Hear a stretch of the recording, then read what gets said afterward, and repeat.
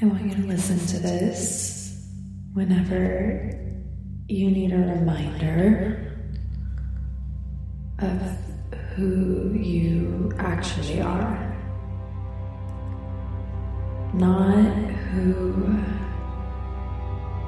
you've told yourself you are, but who you actually are, and not who the world told you you are, but who you actually are. Because I think it's so easy to forget our power, and it can be so easy to forget our light, because we can get so bogged down and so afraid. And I just want to tell you that there's nothing to be afraid of. The deepest thing that we have to fear is fear itself. The deepest fear that we have to fear is our own small mind. And the good news is that all of that is within you, and you can change you. You may not be able to change everything around you, and you may in moments need the reminder of your greatness, but you can always go inside. You can always come home to you. And I want you to know that everything is going to be okay. And that whatever space of the journey you're in, and whatever you deeply yearn for and desire for in your life is going to come to be for you.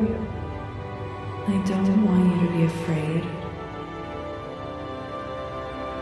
I just want you to love yourself as best you can. And I want you to know that you are worthy of living an exquisite life. You are worthy of living an exquisite life, and the universe is here for you because you are here for you.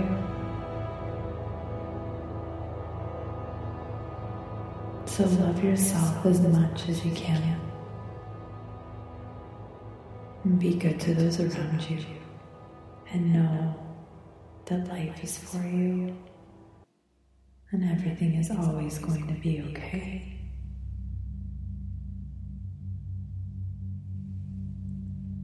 I invite you right now just to take everything that I'm saying as total truth.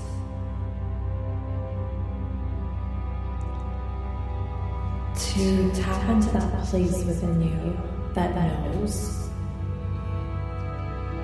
Tap into that place within you of joy that was unscathed before you grew up and started to tell yourself things that hurt, that keep you small, that keep you unfulfilled.